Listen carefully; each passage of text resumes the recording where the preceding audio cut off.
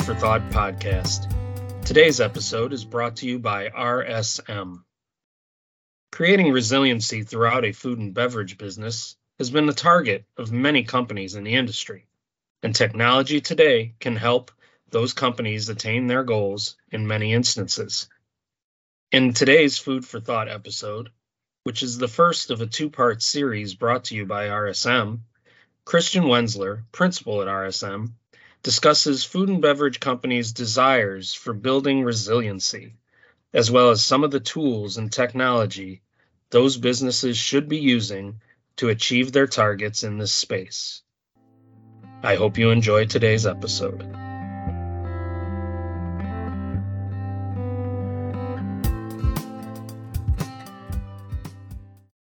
Welcome, everybody, to our Food for Thought podcast. Today, I am pleased to be sitting with Christian Wenzler. He is going to talk with us about resilient supply chain. Christian, thanks so much for joining us today.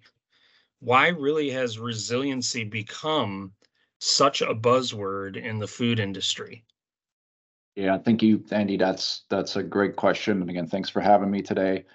If you look at what we went through in the last few years, right? The food industry had always had changes that were going on, but if you line them up and you think where things started is, right? We had COVID, then we had supply chain challenges around that.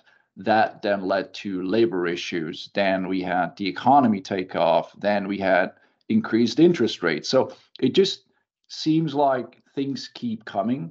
And so this term resiliency has really become a big buzzword because everybody's going to be looking at, okay, how do we get ready for the next challenge that comes our way, right? People don't think about like, ooh, what could it be? They know it's not an if, it's a when. So really, companies are looking at it and saying, well, okay, if I want to continue to grow in this ever-changing market and the pace of change has increased significantly, I got to figure out how I can be resilient, how my organization can adapt to those things, and really how could I pivot quickly when something happens so that, again, I can continue my growth, I can continue, focusing on my internal teams, I can cost control. It's a big topic as well, right, in that changing world. And what we see is that the technology is a huge factor here, can help with a lot of that, just based upon where things are moving here in the future.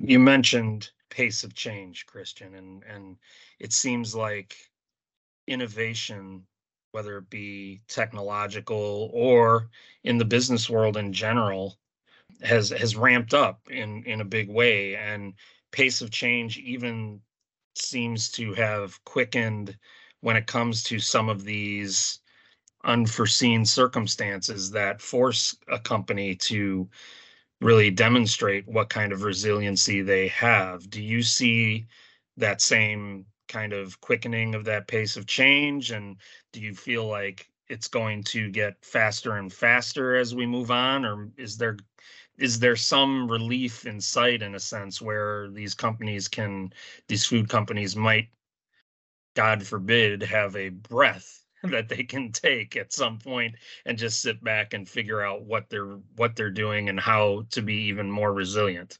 It's a good question, and I think it's a multifaceted view here because you got certain things in the world, right, that are somewhat out of control, but they seem to be accelerating, right? So that the topic of climate change is obviously something that everybody is very focused on because it, from a food perspective, right, we're growing things. The climate has a huge impact on that. So changes there will have a bigger impact, and we're seeing more and more of that, right? So yes, that is, that's increasing in pace, and I don't think that's going to lighten up really. Technology on the other side, right? When you see what companies are utilizing there is even faster. And I think that's a good thing on the other side, right? Companies, you say want to take a breath, but actually I think adopting some of those things is going to give them room to breathe because now they have some of those pieces in place that they are, again, resilient. They can act quickly. and not every change has a huge impact on their organization. So I think personally, right, all around, those things are going to continue to speed up, or at least continue at the pace they are. There's not going to be a big breath for companies and say like, good, we're good. We're just going to take a break here and we're going to wait and see what happens.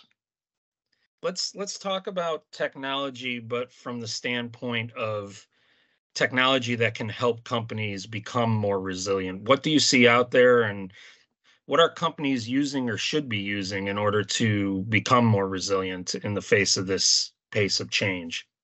Yeah, one of the things is, and I'll start before I talk about some of the technologies, maybe just some of the things that we're seeing underneath it, is that there's been a shift, even for food companies, where you really have to understand what's happening in your organization as well as outside.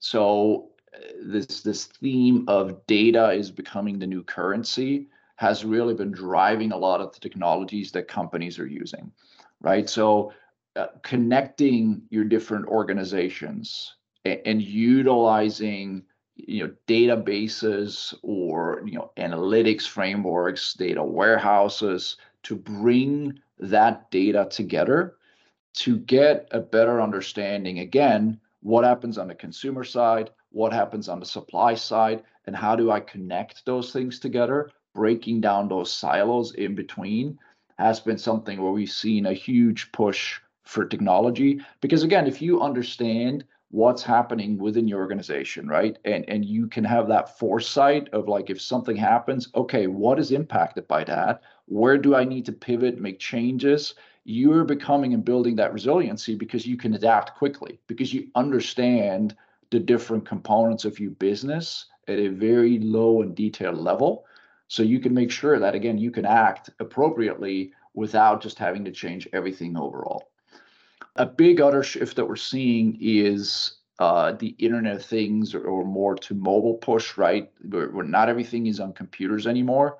So how do I, again, put information into my employees or my customers' hands where they need it? So there's this push around utilizing mobile components or sensors, or again, reporting out in the field to really give them that information at the right time, is where a lot of that technology comes back into play. And lastly, where we're also seeing a shift is around brand building. And so that really moves us more into the e-commerce space, right? Where a lot of organizations now, the consumer has changed. They don't want to go to a store. They want to look at products online. They're going to look at brands online. So continuing that growth, again, with that ever-changing world, being there, utilizing those technologies is going to be critical for someone, again, to be in the space and to move forward, because they want to pick consumers up where they're at. They want to pick up the different, call it types of consumers, and deliver the information to them in a way that they want to consume it. Let's dig a little bit into some of those. You mentioned data, and the data revolution is here, right? So the food and beverage industry processors, if you're not on board, you need to get on board this last car of the train because it's departed the station and rolling along. Do you see companies reacting quickly enough to the data revolution? Do they have the tools they need to analyze and react to the data appropriately from your perspective? Tongue in cheek, I'm going to say they have Excel, and that's what everybody still thinks is that tool. But we're slowly seeing the change away from that. We're seeing the adoption of these technologies. As you alluded to it, the food industry typically is not on the first wagon. I like the analogy, right? They're typically more on the latter ones. But we're starting to see this push now, because again, there's so much has happened that if companies don't do it, they cannot continue to grow in this environment, right? The pace of the pieces of information coming in is so fast that if you got to do this manually, if you have to build, again, what we typically see a lot of spreadsheets and compile those, if you're not breaking down those silos, you're just not able to react to what's happening and really continue right, the growth and the adoption to what the marketplace wants fast enough. So yes, we're starting to see some of that adoption. Companies are evaluating those tools out there to see, okay, what makes sense for me? Where can I utilize some of those tools and implement them to get most benefits out of them? But it's still, it's where the train is slowly moving, and it's not everybody really sees that yet. But again, I think as we continue to move forward, we're going to see more and more of that because companies just have to do it. And let's talk a little bit about, you also mentioned e-commerce. That's obviously been a channel that has really exploded in popularity. Of course, since the pandemic, it was, on the radar for many, and there were companies working toward developing an e-commerce business and channel and growing that before, but it's really taken off.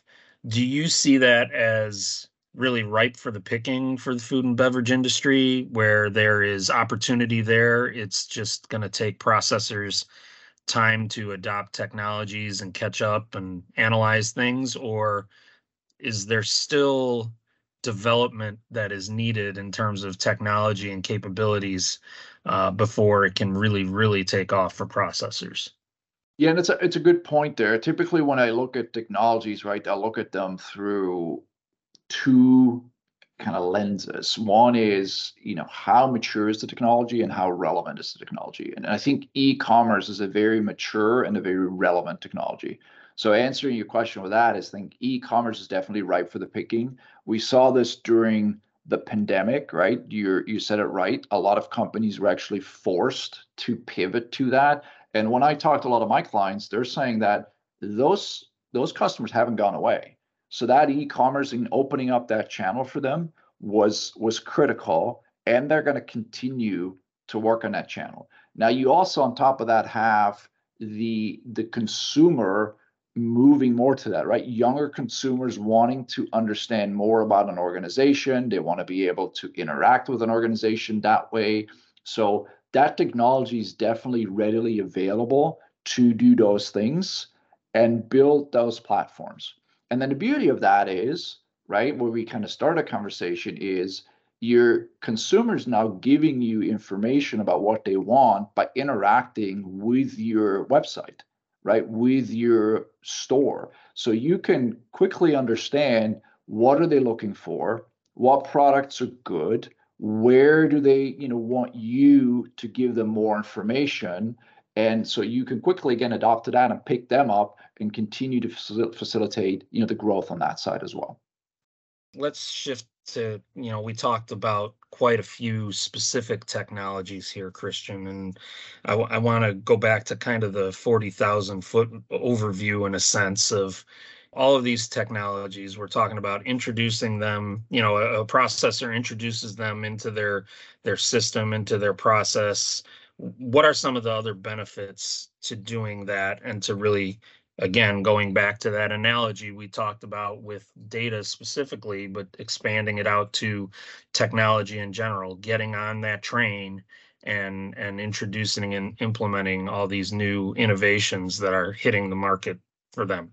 Yeah, I think there's two other big areas that, that are worth highlighting here, right? A big push has been around the topic of automation. So again, bringing technology into your organization allows you to automate processes. And now it's a very broad statement, and it's a little bit different for every organization. But again, if you just think, paper that you're using, if you're thinking where different people are touching something. So again, bringing automation to that and automating processes, building workflows is another huge benefit of bringing technology into your organization. Again, it allows you to build scalability, right? It builds that resiliency. And from a cost perspective, and with some of the workforce challenges still going on, that is obviously another big benefit that could help with that. And then the second one, we would be remiss to not mention, right? The other buzzword of the day is, if you want to take advantage of some of the cool things that are coming, right? We're talking artificial intelligence, machine learning, the different types of co-pilots that are out there to really support you in your operation. You have to have some of those things in place that you can take advantage of those technologies as you move forward. And I think that's where things are really moving towards. And so, again, if you're looking at a high level, if an organization wants to be innovative, if they want to really take advantage of those things, they got to put themselves in that position first to really then take advantage of some of those newer technologies that are out there on the horizon.